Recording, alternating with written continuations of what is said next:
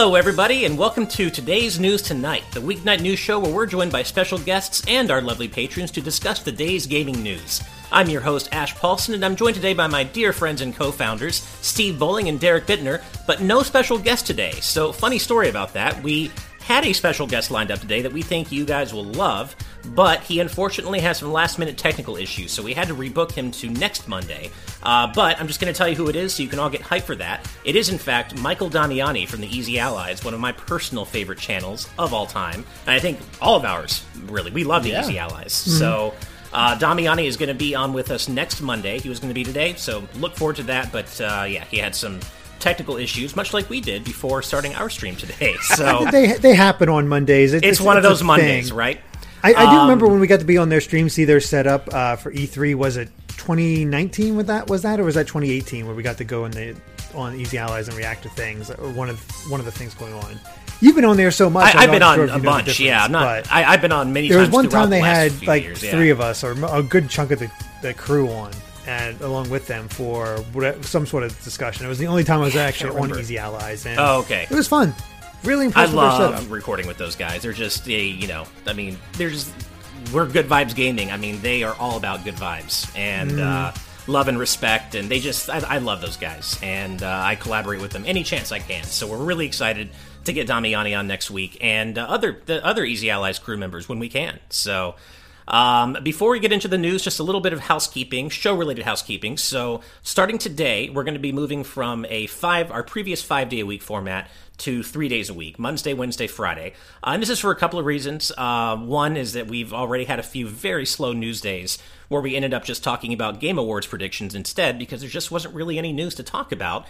And we've just realized that going forward, that's going to happen. 5 days, 5 days is a lot to cover news. We're getting into the dead zone that is January. Exactly. And not only that, though, of course, it takes a lot out of us to be doing this for a couple of hours every day, and we want to be able to bring you guys more diverse content as well, and not just be posting Today's News Tonight every day. So we talked to our patrons, and we got some we took the temperature of the audience, and everyone seems to understand and think that's probably a good idea to go to a 3-day-a-week format. So do you guys have anything you want to add about that?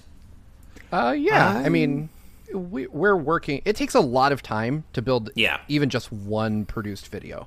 And when you have to produce a video every single day on top of trying to find time to write a script, record that script, edit that script, put video to that script, it becomes a Herculean task, and one that, because we never did a daily show before, we were not really familiar with. We were kind of used to the, oh crap, news happens, bang out an update super fast, and then continue working on your produced videos. But when you actually talk about putting on an hour to an hour and a half of entertainment every single day live, then editing that same show down for a video on demand version, it's a lot of work.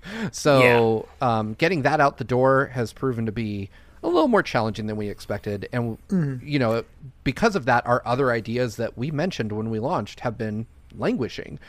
So we absolutely want to get you feature ideas that we have, more timely reviews, other stuff like that, gameplay videos, that kind of stuff. It should not have taken me... how long ago did Hyrule Warriors launch? I should have had that review done a long time ago. Yeah. But it's one of those things where I'm able to do this and a few other things, but...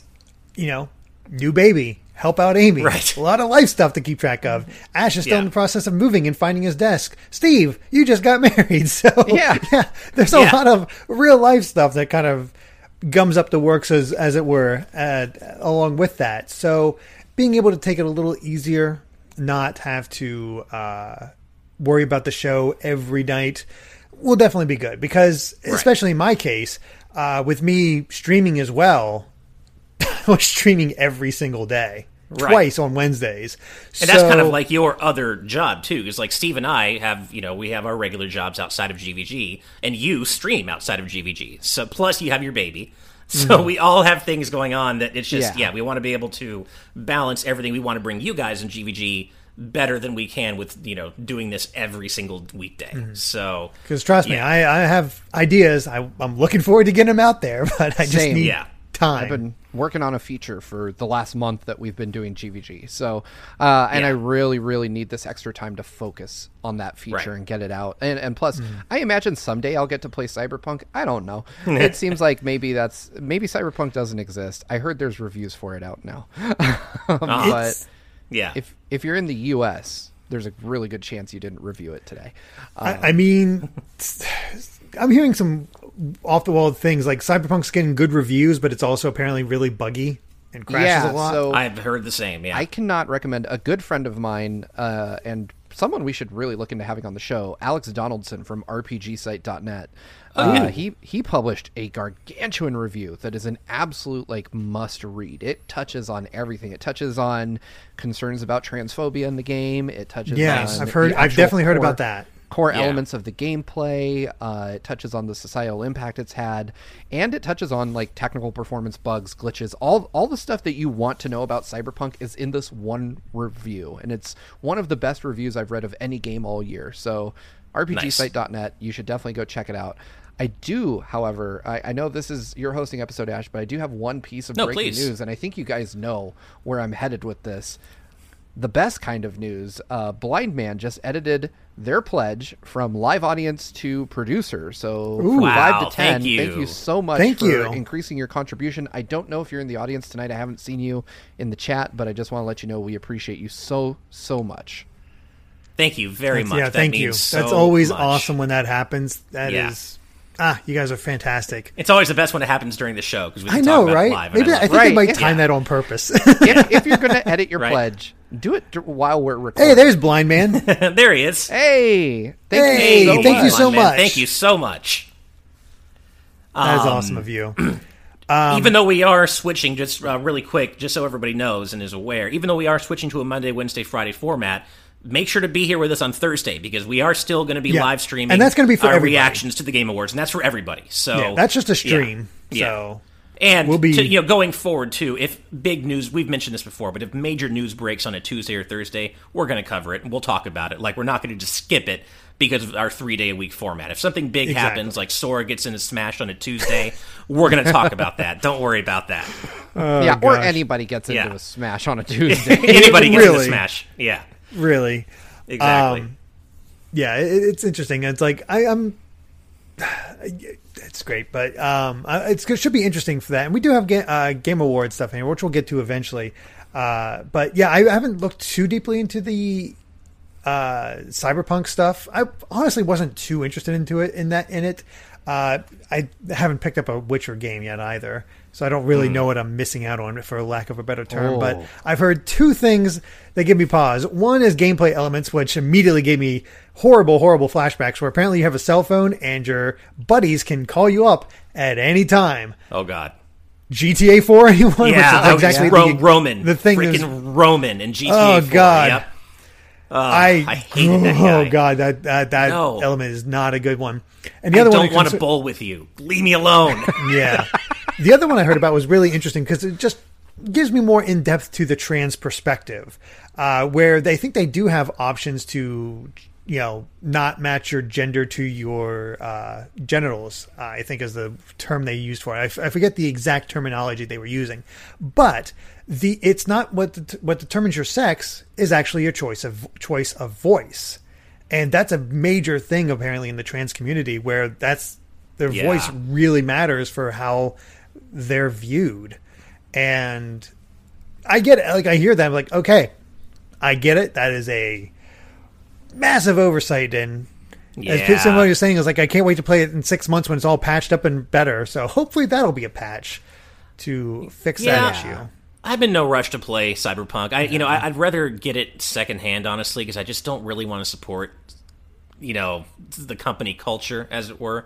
As we had seen some of the transphobic stuff coming out of CDPR, and I just, I don't judge anybody who does. If you want to go buy it new and play it day one, go do it, and you can make that distinction. But it's just not. I think I'm going to wait. I want to check it out, but I think I'll wait. There's always going to be problematic media out there, but. Exactly. You just have to don't defend it, just recognize that it's there and being like, I understand this, it sucks, but I'm still going to try to enjoy it, I think is the way to look at it. I have a hard time processing how I feel about Cyberpunk, especially since I haven't played it yet. But the social media messages are shitty for sure. Yeah. Like the things we've seen, the transphobic stuff on social media, but I also kind of have to afford the benefit of the doubt. Like the social media person didn't make the game, right? Like, sure. You know, so definitely. I mean, because games are made by huge companies. It also, and again, this isn't like a defense of the game, but it comes from Poland, which I understand is an incredibly conservative country. One might even say backwards in some respects, you know, the same way Japan kind of has like progressive, kind of shitty, pervasive, systemic, like racist issues. You know, that doesn't mean that necessarily. Oh, and apparently, according to the chat, Fantasy Thinker Fan says the social media person that posted those messages got fired. So that's that's good. But yeah, I think there's also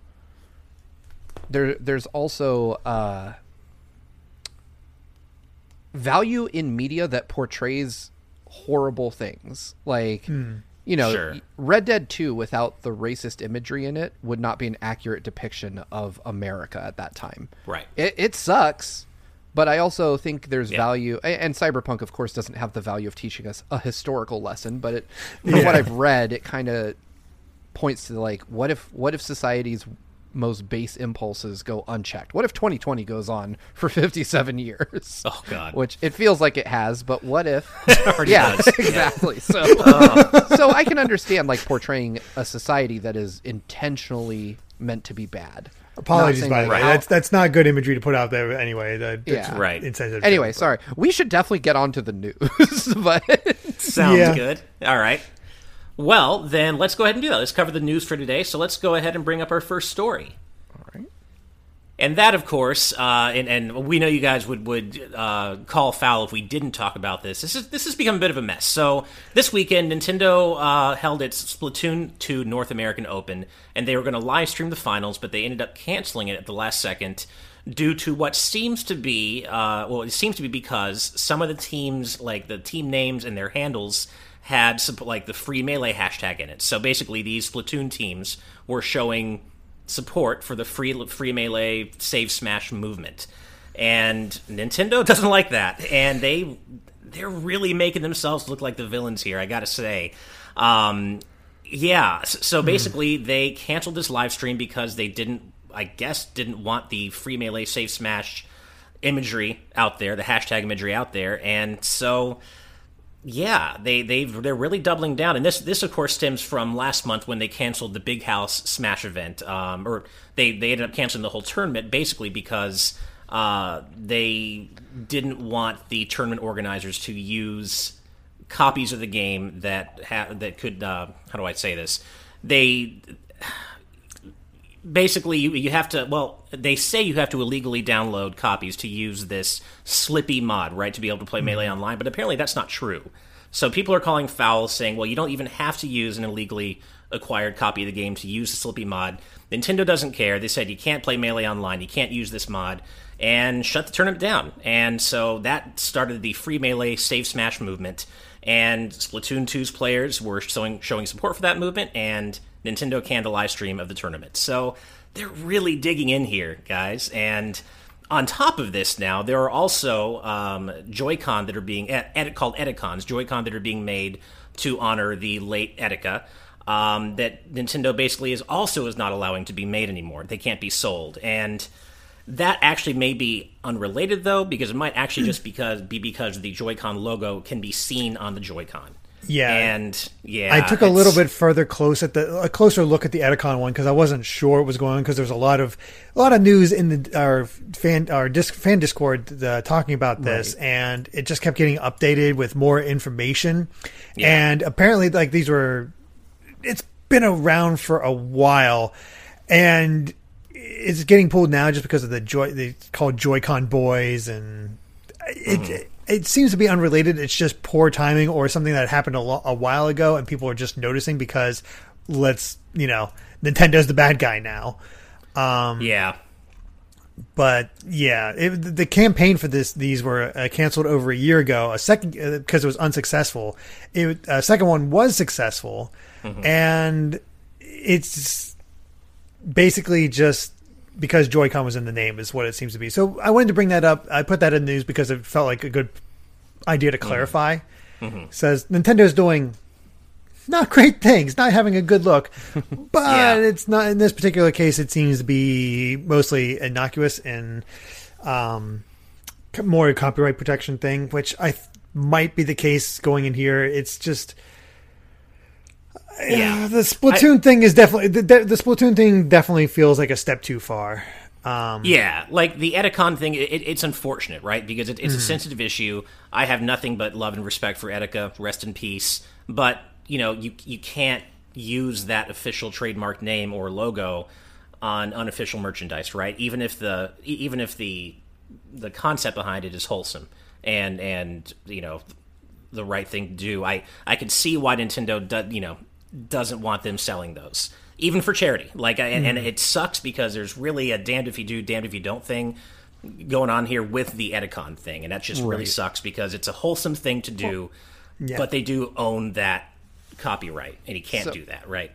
I have some feelings on both of these things. The Splatoon thing is not cool. I think that's just messed up. I agree. Okay, I get that they didn't want people with free Melee in their team names on an official Nintendo live stream. I get that Nintendo doesn't want to deal with, this type of situation at all. But really, Nintendo has a long history of not letting fans do what they want with their games. I mean, this is not news. Nintendo is always going to do something this crappy when it comes to this type of activity. If there's even a whiff of piracy or a whiff of modification they don't like involved, like Nintendo is notoriously both protective and litigious when it comes to their IPs. I mean, when's the last time you saw a fan game that was actually good? That survived? Yeah. And so this is Nintendo being Nintendo. On the other side of things, though, and I agree with Derek here, the Captain Alex Etikon thing was Captain Alex poking the bear too many times.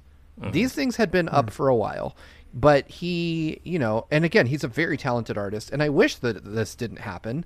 But at the same time, they gently warned him about this before. I follow him on Twitter. He follows me back. We've talked in DMs before. I think he's a very nice, very talented person. But at the same time, Nintendo was like, hey, man, don't use our IPs. And so what does he do? He produces a Mario 35th pin using their art. He's like, well, and the excuse was basically like, well, I traced it. I'm like, that doesn't work. That's, And then they came after him. They kind of gave him the soft tap on the shoulder and were like, hey, man, not cool. We don't want to have to send the ninjas. And he's like, send them. So they did. And they came after everything. And that's really unfortunate that a loving tribute to Etika got caught up in this. Yeah. Maybe shouldn't have poked the bear. Yeah.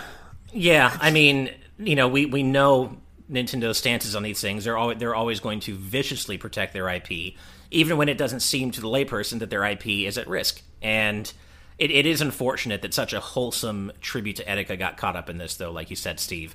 And I have to say, I agree with both of you, or I agree with you, Steve, about the Splatoon thing going too far. And I say this as somebody, as I said before, when this first happened with the Big House, I don't think Nintendo does need to be expected to support Melee in an official sense. I don't think that, it's a really old game that a small echo chambery part of the Smash community keeps playing and keep playing it. But that's my whole point is this is petty. And even as someone who doesn't care that much about the Save Melee movement or the Free Melee movement, this is petty at this point. Let Splatoon 2 players express their support for fellow Nintendo fans, right? Fellow competitive players. They're Streisanding affecting themselves a bit here. Because the more they try to cover up, the more people are going to get upset and label them the bad guys and just try to do everything they can to do this. And as Steve said before, it's Nintendo. Nintendo's always been this way. It's never been any different. I saw people bringing up old quotes from Iwata, but kind of taking them out of context because Iwata also talked about having to protect the rights. We don't want to do anything too bad, but we still have to protect our rights. And, no matter who that's under, this is Nintendo. This is just how they've been. And it sucks, especially when you look over at the Sonic community and what Sega allows them to do. But it's just a difference in viewers in views, and you can point at Disney in the same way, how they sued a preschool for using Mickey Mouse, right? Because of that whole thing. But when you have these extremely iconic characters, I kind of get it, but it's trying to put a lid on something that does not work. It's just let people complain, wait for it to blow over. That's all. That's really the best thing you could do at this point. But Nintendo constantly has to make things all sunshine and rainbows, which does not make them sunshine and rainbows. And it all goes to crap. And canceling the Splatoon tourney, I think, was definitely a bad move, especially because then all the teams pulled out of the tournament and then hosted their own unrelated stream. They say, Well, and Evernight Studio puts it perfectly. They said canceling the Splatoon tournament for the presumed reasons feels like straight up censorship and just doesn't look good. And I agree. I mean, regardless of your position on Save Smash, Free Melee, all of it, this seems like Nintendo shutting down any potential for discussion or criticism, and it's not a good look. And I want to make it clear, this isn't just about Free Melee. It's about Smash in general. I mean, Smash Ultimate's competitive community is imperiled at this point as well, because Nintendo really is actively hamstringing the efforts of the competitive community to make competitive Smash a big thing, as big as it could be. But Nintendo clearly just isn't interested, and they don't have to be. That's their right. But it is a shame that they not only are not interested, but seem to go so far the other way in trying to actively hamstring the competitive community, not just for Melee, but for Ultimate and Smash in general. So, there's a lot of pettiness to go around, I think. I mean, I think there's pettiness on both sides for sure, but Nintendo took it way too far by canceling the Splatoon 2 open live stream just because players were showing their support for the competitive Smash community. At least that's 100%. My take on it. Yeah. And the thing is, at this point, there's always going to be at least one person at every one of these sort of events that might get streamed with that are going to have a Free Melee thing, or they get on mic and have a Free Melee thing. It's a thing now. It encourages people to make it a movement, which just will have Nintendo crack down even more. So it becomes this game of one-upsmanship, and unfortunately, Nintendo holds the rights, so they're going to win in the end, no matter what. Yeah. It's like the whole Blitzchung thing, or Blitzchung, with much lower stakes. I don't know. It definitely gives me... Was that this year? Blizzard in Hong Kong? This year seems so long, so I have no idea. Yeah. I guess... To play devil's advocate, it also, is worth mentioning that Nintendo has a reason to be gun-shy with the Smash community. I mean, look at all the scandals that have happened in just the past year, especially the past year. And that's not saying that the Smash community... I would say the Smash community took the right steps, though, in excising those really problematic parts of the community immediately. I think, surprisingly, the Smash community reacted pretty quickly and said, no, these abusers and all these assholes got to go, and that's good. But to Nintendo's, to be fair, they do have a reason to be gun-shy about supporting competitive Smash, on a grand scale because of all the scandal that has riddled the community. Are you kidding me? But I think that there's a middle ground. They could kind of meet somewhere in the middle here. But I do get Nintendo's reticence, in this case. Yeah. Yeah, but it's a real shame. But maybe the competitive Smash community will find itself in better straits in a couple years' time with Nintendo. But it doesn't seem as though Nintendo just really has any reason to care, and they don't. I mean, they're selling copies of Smash Ultimate, hand over fist, and they're going to continue to, because most people don't care about the hardcore competitive community. They just want to play Smash. So The problem, too, from a marketing perspective, is if you do something like re-release or officially support Melee, you're in a way like tacitly endorsing that Melee might be better than Ultimate. Mm-hmm. And there's no company alive that's going to say, hey, this old version of this game, that's the one we want you to buy.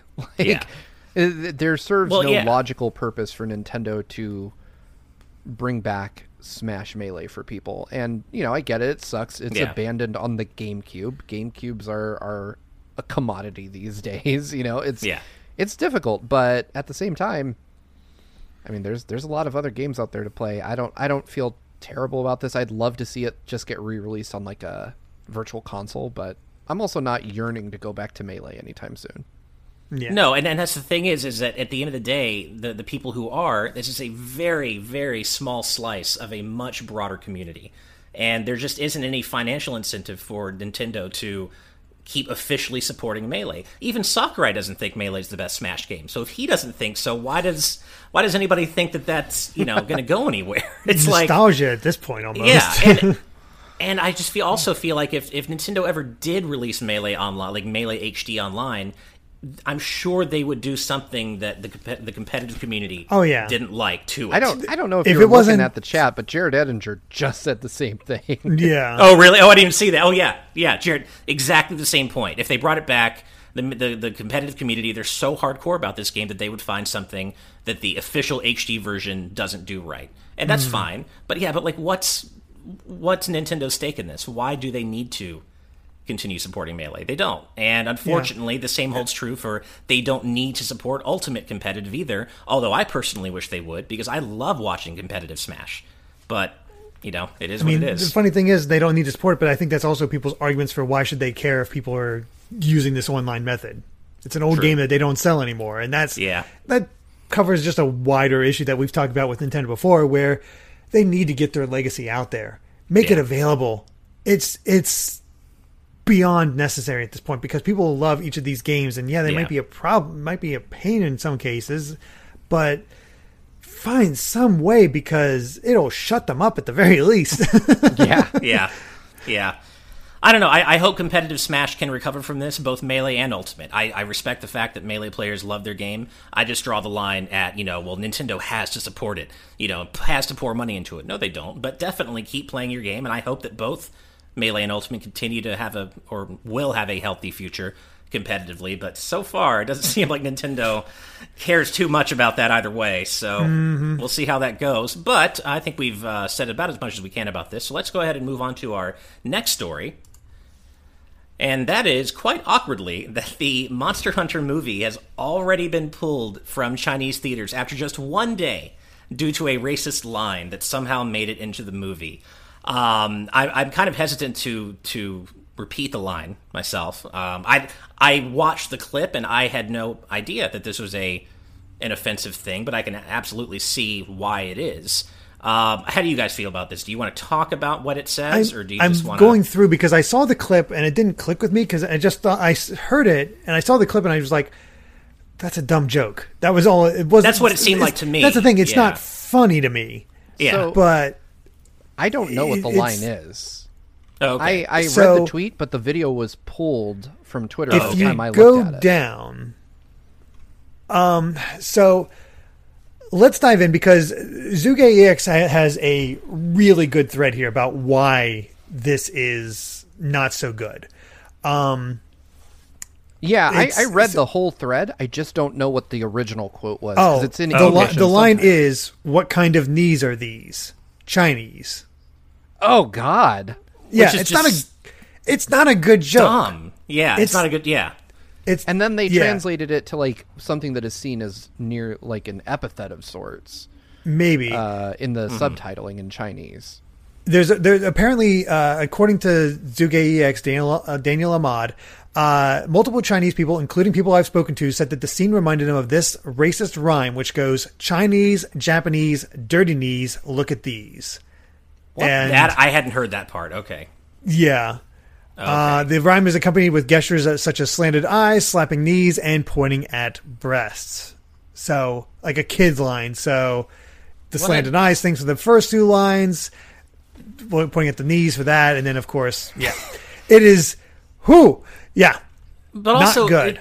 And it's not even as though they kept it in for any sort of gain. It's not a funny line anyway. Even taking the offensive part out of it, it's not as though I saw that line and it was like, oh, this is really clever. It's not. It's a dumb line anyway. So it gets even worse. According to point 3, it was further exacerbated by the way the film was subtitled in China. The translation was completely changed to reference a Chinese idiom, which he has the Chinese, and it essentially became about kneeling down, which further played into the dirty knees part of the rhyme. Oh, Jesus. Well, that is how you don't release a movie in China, I guess. Which is that's a shame for Capcom, because the Chinese market was probably this movie's potentially one saving grace. Yeah, I don't think it's going to do that well in the U.S. In the chat, I'm not going to try to pronounce the name because it's just a mess of letters, but it says, "Please don't give money to this stupid movie. Someone lost an arm during production of this movie." What? Is that true? That's terrible. I think it was probably a stunt person. I've heard about some. I don't think the director is the safest when it comes to stunts. Stunt people. Not. I don't believe. But losing a damned arm for a Monster Hunter movie. Yeah. Okay. Someone was. It was a stunt double for Mia Jovovich. Oh no, that was in Resident Evil. Let's see here. That was an old one, but yeah, but there's no way. That's the thing. It's happened before. It's not great. Oh, okay. So a reason not to watch the upcoming monster movie is because a Resident Evil stunt woman was abandoned by the producers after losing her arm filming the final chapter. I can't believe not Monster Hunter, but still breathed a sigh of relief about that. But I mean, I'm glad to know it already happened and it's not a second occurrence of somebody losing a limb. There's still stuff going on where apparently in the final Resident Evil movie, someone had died during production in that movie. So I don't know if it was directed by Paul W.S. Anderson at that point, but hire better people. Give your IPs, give the movie rights to your IPs to better people, please. This comes from someone named Punishing Crab on Reddit, but apparently this stunt woman who lost her arm in Resident Evil: The Final Chapter said the movie's producers misled her into believing that their insurance would cover any potential injury sustained during the job. She claims the producers, quote-unquote, abandoned her and took out an insurance policy that only covered $33,000 of her medical expenses. After the accident, she said she was paid $990. Only $990 in lost earnings, despite the film's success and gross of more than $300 million. That's wow. Were they disgusting? I know this sounds like morbid, but were they able to reattach her arm, or did she have to get a prosthetic?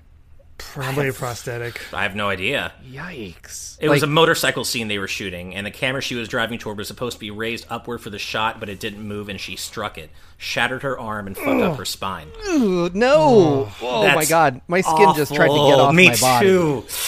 That's terrible. Okay, well, that's a really good reason not to... Yeah, right? Oh, that is a really good reason not to support this movie, as if you needed another reason not to support it, because it looks terrible anyway. But it's got a racist line, and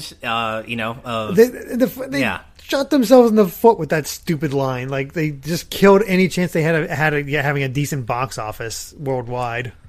And it's just such a for what a dumb line. For what did you make that sacrifice, or did they make that sacrifice? I think there was to play not devil's advocate, but to go into the thinking of it, it's like, these guys get along. It's like Predator or Aliens, where it's these military guys talking crap about each other and gets their personalities out there. And I guarantee this guy probably died within the next 10 minutes, or within 2 minutes of a monster showing up. Yeah. That is the line of a throwaway character. That's for sure. Yeah. Well, we've had 2 downer stories so far, but fortunately our next story is uplifting. So let's go ahead and get that up on screen. And this is about the Game Awards, which are coming up on Thursday. But Jeff Keighley has confirmed that for the first time ever, the Game Awards are going to have a special descriptive audio mode live stream on YouTube Gaming for the hearing impaired, and he basically says accessibility matters, and they're embracing accessibility this year with the Game Awards, and I think that is fantastic. Accessibility does matter. It matters a whole hell of a lot, and I'm so happy that they are taking this step, and I hope to see them take more steps in future years. But I think this is a great first step. Yeah. I'm not Jeff Keighley's biggest fan, but I will be the first in line to say this is absolutely great. I appreciate that he's doing this. I appreciate that the Game Awards is broadening its audience, because there are tons of disabled gamers that have issues with specifically their sight, and anything that makes any part of gaming more accessible is a good thing. There's no downside to anything like this, ever. No. I love that accessibility seems to finally be having something of a moment in gaming. It's taken way too long to get here, but with games like The Last of Us Part 2 and Ghost of Tsushima going all in on having, a lot of different, and not only those two games, like plenty of games, going all in on having lots of accessibility features for people of all different needs. And now with the Game Awards doing, the special descriptive audio live stream, it's great that the accessibility is finally having its moment. And I hope that it's a moment that lasts and just continues getting bigger and bigger because, Iwata said it best, right? Games are meant to be fun and they're meant to be played by everybody. I'm paraphrasing, of course, but that really does mean everybody, and everybody should be able to play games. And the more accessible games and gaming events are to everybody, the better. In addition, Keighley also confirmed that Reggie Fils-Aimé is going to be back as a presenter, of course, because it wouldn't be the Game Awards without Reggie. And he also promises more than a dozen world premieres that on Thursday night. So par for course. Yeah, so par for the course. Yeah. I mean, the world premiere is like, sometimes they're big, sometimes they're cool, other times like world premiere. A ham sandwich. Right, exactly. Dude. So that basically means that we are all going to be at least having more than 12 shots on Thursday night. Whoa. And not surviving the experience. No, but yeah, so a dozen world premieres. Hopefully some of those will be really exciting, like Bravely Default 2 was last year for me. So hopefully there's some exciting announcements for everybody, coming down the pike here. But yeah, I gotta say, the Game Awards in general, I used to kind of look at them as a joke, and I know they're still kind of a joke, but I look forward to them now in their own weird, lovably messy way, Yeah. Go ahead. Go ahead, Steve. The Game Awards, I've long written off. Like, I've never really been... Well, first off, let me just be clear. I'm not invested in who wins what award at all, for anything. Right. I come to the Game Awards mostly to laugh at it and to watch for cool reveals. Like, because they occasionally do get the one really cool thing. Seeing Breath of the Wild for, like, the first time at the Game Awards, that was dope. Yeah. I liked that. That was cool. Joker reveal was really cool. Right. And unexpected. Eventually, maybe they'll reveal Metroid Prime Trilogy, which I was sure would happen instead of Joker. Same. Yeah. So the Game Awards does have some fun moments to it. And now, with you guys, I'm looking forward to, just kind of having like a light, easy conversation about it, covering it, in our own way, putting our own good vibes spin on it. So it'll be exciting. I'm excited for Thursday, but probably not for the reasons they want me to be excited. Yeah. Right. My big problem with Game Awards has always been they don't seem to care about their own rewards. Because they'll have the pre-show and they'll pop out 6 or 7 of them. And just like, this one this one this one this, this one this. All right, let's get to the next world premiere. It feels like it wants to be more of like a press conferences as a la E3 than it does an actual award show. And it's a double-edged coin because those premieres are what bring people in, I think. I don't know if as many people would watch if it was just a pure award show with nothing really else. So it's a double-edged sword there, but I do wish they'd find a better balance between honoring these games, honoring the nominations, and having these world premieres. And they can do some cool stuff, and they are improving. They do get gradually better. Just look at the old Spike Awards. I think it was Spike TV Awards that they were before Keighley really got a handle on it and did his own thing. Whew. Those are cringy. Yeah. It's just slow going. I love what Charlie Bird here says. World premiere, Godfall 2. I can totally see that happening. Right? Oof. Even so soon after, I guess I haven't played it, but it didn't do anything for me from the moment I saw it. I can't imagine I haven't heard very good things about it. But going back to something, let's see, where is it in the chat? I can't remember who said, JCNALD with all the letters is asking me, Ash, are you still excited for the Mega Man movie after hearing this about the Monster Hunter movie? man, I was never excited about the Mega Man movie. It's going to be a mess. It's going to probably be horrible, but it's a different team making it. So it is a Capcom movie, of course, but it's a different filmmaking team making the Mega Man movie. So it's not, By the way, I don't know him personally, but the JC, all the letters, just call him Juan. That's his actual name. And good to know. That's what he told me once. So just Juan. It makes it life way easier. Yeah. Okay, cool. Good to know. All right, well, that wraps up our news about the Game Awards for today, so let's go ahead and bring up our next story, and this is a quick one, but it's kind of cool. And that is that G, the character G, got a Skullomania costume in Street Fighter V. I think it happened just today, which is, it's really only matters if you're a Street Fighter fan, but Skullomania is a fan-favorite character from the short-lived Street Fighter EX series, when Street Fighter went 3D that one time. And so there's a trailer you can watch about just showing off the Skullomania costume, and it's cool. It looks like him. It looks like 2020 Skullomania. It's great, especially if you're a Street Fighter EX fan. I can imagine you might want to pick this up. I think it's a premium costume, of course, but and this comes as we still don't know. I don't think who the final season 5 Street Fighter V character is going to be. We got Akira from Rival Schools, which was the coolest surprise in my opinion, because it's Rival Schools, and Rival Schools is awesome. But we still don't know who the 5th character is going to be, I don't think. But for now, we got the Skullomania costume. Did either of you play any Street Fighter EX? Do you have any? No, I've heard people talk about Skullomania before, but I didn't know why it mattered. It's like, oh, okay. I mean, it's certainly an eye-catching design, but it's one of those. It just felt like one of those, like, oh, that's neat. Skullomania was almost like Street Fighter EX's Dan, like this kind of weird offbeat character that just took on a life of their own and became insanely popular. I played EX like on the PlayStation way back when. I bounced off it hard. I was like a hardcore Street Fighter 3 fanboy at the time, and I mean, if you compare like the control precision of a game like Street Fighter 3 and the late 90s, early aughts, like 2 or 3D fighter jank that is the Street Fighter EX series, it is two completely different types of people that enjoy those. And I just never really got into the 3D Street Fighter games. Same. But Skullomania, I did like his design, and I was super excited when he came to Fighting EX Layer, which is developed by the people that made Street Fighter EX, I believe, like as kind of their own spiritual successor. So it's a really cool thing. Right? That said, I mentioned it before, Street Fighter V isn't my thing. Like, Street Fighter V is just not a game I really truly enjoy.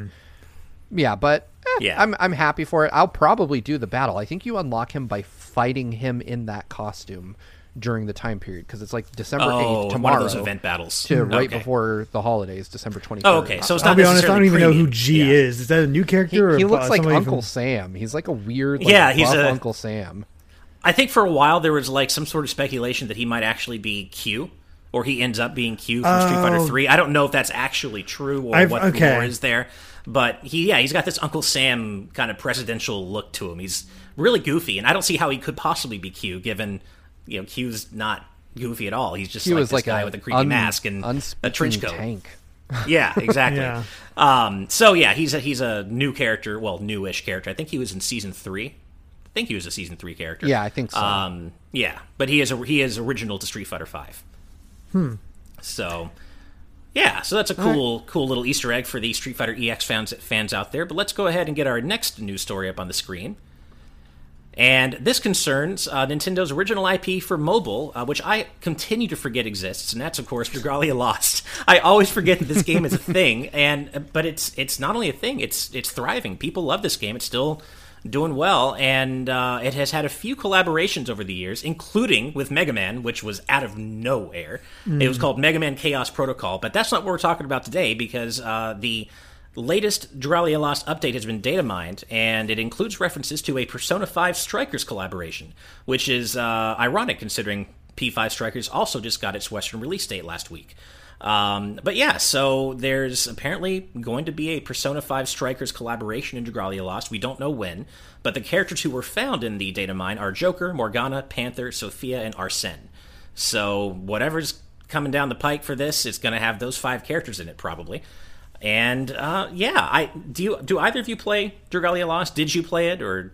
I tried it when it first came out, but I kind of bounced off of it. But Amy played it for a while, and she actually played during the whole Mega Man event thing, experienced a bunch of that, was into the characters and whatnot. She liked how a lot of the characters looked and was into it. But then she eventually I'm not getting the new stuff that I wanted. I'm not really, feeling it. So she kind of dropped it as well. Like, she might go back and pick up at some point, but I don't think it's anything there. And she was always doing the side content, not even the main content. It's just because there was so much. But a Strikers collaboration is kind of cool. I mean, what makes it Strikers is the fact that Sophia is there, which is the original character in Strikers, the AI girl, in the white shirt. Right. So, that's cool. And cross promotion is good, but it's also funny. It's like Nintendo's advertising this, but God help them if they can actually get a Persona game on the Switch. Right. Kairudo adds a little context here. As an avid Dragalia Lost player, they say, it's implied the next crossover event will be in February, although that's not confirmed. And I should point out, too, that this is still considered a rumor, so it's not 100% confirmed, but it does seem to be pointing that way. Yeah, so. I feel like this is one of those where there's smoke, there's fire kind of situations, because if it is, in fact, in February, that's when Persona 5 Strikers comes out, which makes a lot of sense. So, I played a little of Dragalia Lost, and I liked what I played, but I hate to say it, but I just don't play mobile games very much. Yeah. Like, when I think of a pocketable device that I want to play games on, my Switch is right there. and that, like, there's no topping the Switch for me, and if I already have limited time to play games, so when I do, and I don't feel like being on my TV, my Switch is going to be what I go to. Mm-hmm.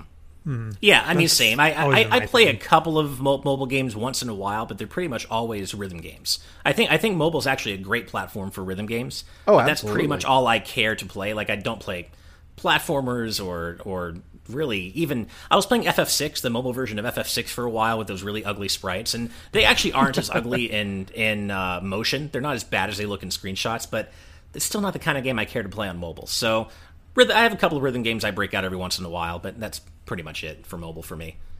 Mm-hmm. Yeah, it's cool and it's on its own. Like, it's nice to have those crossovers, get people interested, because they can happen. I know, I know a kid who plays Fortnite, saw the Mandalorian stuff that's in there now, and has since binged all of Mandalorian because that is the Fortnite effect. So. Right. If the rumors are true and Samus ends up in Fortnite, all of a sudden we're going to have a lot of kids really interested in Metroid. Which... That's a good point. Let's do it. Yeah. I love this. Richard Herrera says, World Premiere, Persona Collection 1 and 2, and P5 Royal for Switch. Let's just get all the Dream announcements out in one go, right? Nice. Persona Collection would be kind of awesome, but I don't know. I don't know if as many people would be as hyped for 1 and 2. Right. Because those are very different games from 3 to 5. Sorry, Steve, you were about to say something. It slipped my mind. We're fine. All right. No worries. Right. Well, then, let's go ahead and bring up our next story then. This one I'm personally really excited about. And that is that Scott Pilgrim vs. the World, the game, has an official re-release date or relaunch date of January 14th. And Brian Lee O'Malley, the author, has confirmed that he's working on making a physical release happen as well, but that if it does, it won't happen until after the digital release. So if you're holding out for that, you're going to have to wait a little longer, but hopefully it does happen. But for the rest of us who just want to get it digitally, January 14th, hell yeah, I think this is going to have online multiplayer as well, although that's not coming for a little bit down the line. I think that's coming later. Oh, it's not a launch? I don't know for sure, but I remember reading somewhere that that's being held back for a little. I guess I know initially this was supposed to come out in December, but I think they pushed it back because they didn't want to go up against Cyberpunk. So January release makes sense. Yeah, and boy, if they could have online ready at launch, man, I would love to play with you guys. Yeah, we have to do a stream for sure. Yeah, we definitely need to do more multiplayer, or a multiplayer stream. We haven't done one yet, but we need to do some multiplayer streams. We owe the patrons a multiplayer stream soon.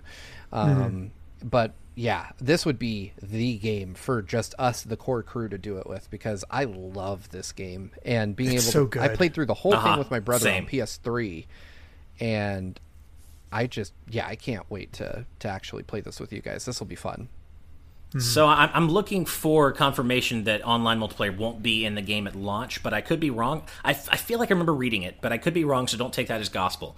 But either way, I think it's going to be in there eventually, if not Rob at launch. Arman X says they confirmed no online, but if you play on Steam, you can use remote play to play together. That would be interesting. No online at all, or no online at launch? I'm not sure about that one. Man. Answer Blind Man's question, was this a movie tie-in game? It's kind of an amalgamation. It's movie tie-in and manga tie-in. There's a lot of references to the manga that's not in the movie, but yeah. It's and on sort that of like note, that third pillar. And on that note, if you've seen the movie and you like it, but you haven't read the manga, please read the manga. It's so good. The graphic novels are only 6 of them. It's a pretty quick read, but it's one of the best reads of my life. It's so good. So if you like the movie at all, or you like the game, check out the books. It's like the best version of the Scott Pilgrim story. Yeah, because it's impressive how much they got into, considering the books weren't finished, but when they were making the movie, they had this sort of guess. They did a good job. It definitely felt a little rushed towards the end. There's a lot of small details that weren't in there. In fact, there was a animation that was put on, I think, Adult Swim, that showed Scott and Kim's relationship in high school for a bit. And that was really well done. Made me want a full animated feature showing off all of the Scott Pilgrim story. Yeah. But I don't know if we'll ever get that. So apparently I was wrong. Rob Arman X says no online at all. It's basically just a straight port. I could have sworn I heard online multiplayer is coming to the complete edition. That sucks. That's really... So I guess, okay, no stream for us then, at least of that. But of other games for sure. That's a real... That feels wrong, because I feel like they said about online. Yeah, I mean, that just seems like such a wasted opportunity there. But I don't know. Maybe it would cost more to implement that than they are willing to sink into this project, given what their sales expectations are. Maybe that's a shame. It's a really good game, as Steve was saying. Yeah, it is excellent. I'm really deflated about that. I'm looking it up now because I'm trying to look it up, and of course, as soon as I get to the Ubisoft site, it just goes nuts and it's not working. Of course, but I feel like I heard about it and that it has online, but I don't know. Yeah, hold on. Oh, wait. Based on the popular comic book series and a movie of the same name, the re-release is the complete edition of the game, includes the Knives Chow and Wallace Wells add-on packs, which include online multiplayer. So it's not the full game, it sounds like.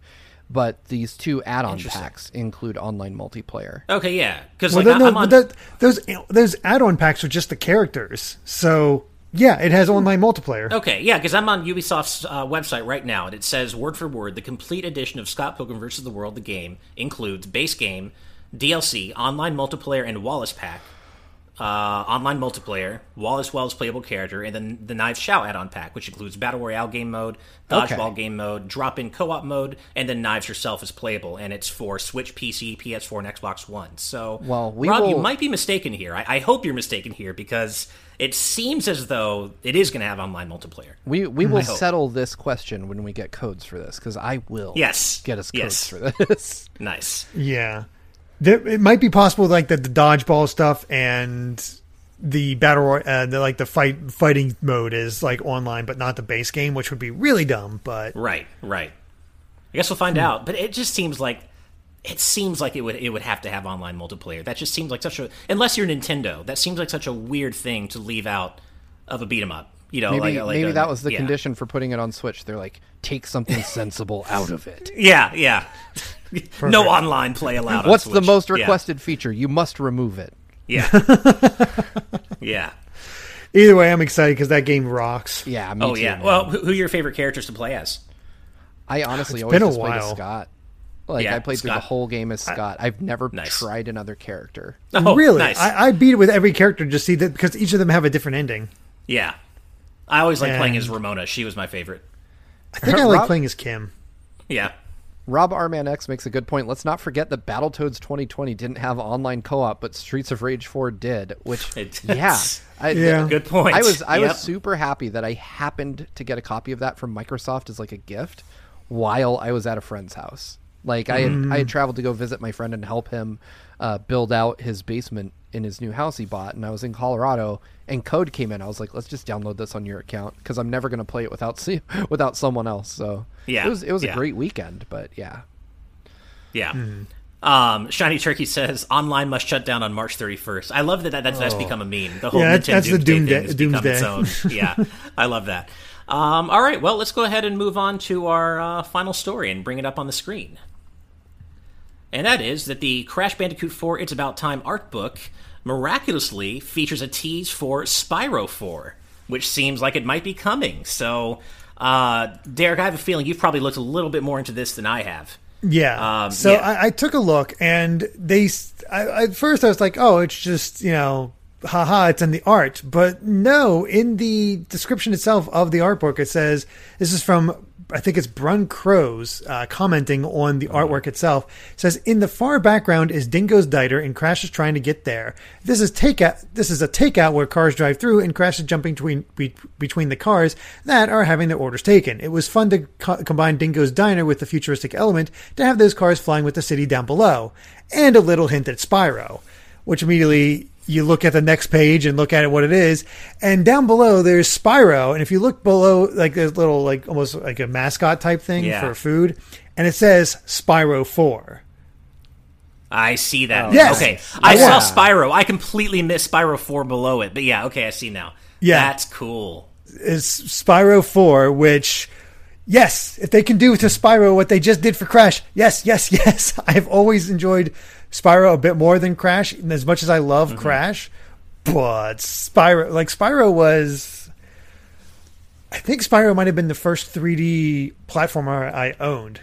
Because I didn't own an N64, so I got a PlayStation, and it came with a demo disc with Spyro, and I picked that up and fell in love. Well, and that's actually, Spyro represents a big, regrettable blind spot in my PS1 gaming days, because I've always been into the idea of Spyro, and I like everything I've seen of Spyro, and I love platformers, obviously, but I just never got around to playing them. And I played the remastered version for a little bit on Switch, and I was floored by how good it looked. And I was like, man, I really want to play these games. So one of these days, I really if Spyro 4 is happening, that's just one more reason to play the first it three. Might be time for you to sit down, because I really think you'll enjoy these games. I haven't actually. I think so. I beat the original game as part of the Reignited trilogy and played a little bit of 2, but then I got pulled away by other things and didn't get to finish it. But those are some good remakes.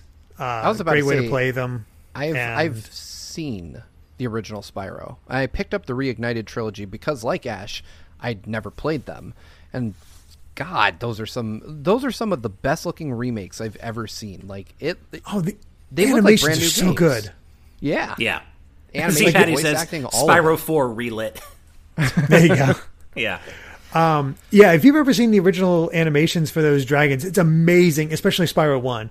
It's amazing how much more they went into with those dragons than the original ever did. Like, it's the same dialogue, but all of a sudden they've matched the look of the area they're in, and they have these fun details to them. Every dragon feels a little bit different. It's nice. Oh, it's so good.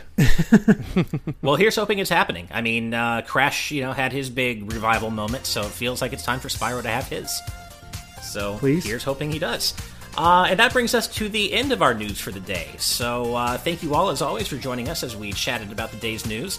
But, of course, before we sign off, we have to thank all of our patrons at the producer tier for helping to make this show happen, because without you all, there would be no show. So thank you all so much, as always. In addition, a huge, massive thank you to our patrons at the executive producer tier and above. And those wonderful people include Rob Arman X, Dan Entwistle, Z Patty, Adam O'Sullivan, Floating Mew, Christopher, The D-Pad, Vesmio, OnStar, Kieran Phillips, Benny Yao, Rosa Bowling, a.k.a. Mama Bowling, Yeller, Shiny Turkey, Titus Malvolio, Jake Pelka, Michael Phone, Mitchell Herring, Jay Acosta, Game Explain, Charles Saz, Andrew Medeiros, Jonathan Belmare, Kitty Kong Fax, and Patrick Harrison. So, as always, please remember that you too can become a patron over at patreon.com/gvgaming, where you can watch Today's News Tonight live for as little as $5 a month. But you can also support us for as little as $1 a month, depending on where what you're able to do. But either way, whether you support us at any tier or you don't support us on Patreon at all, we love that you're here. We appreciate your support, and we couldn't do it without all of you. So thank you so much. And as always, if you like this video, be sure to subscribe to Good Vibes Gaming for more good times like these. And until next time, everybody, good night and good vibes. Bye. Bye, everyone.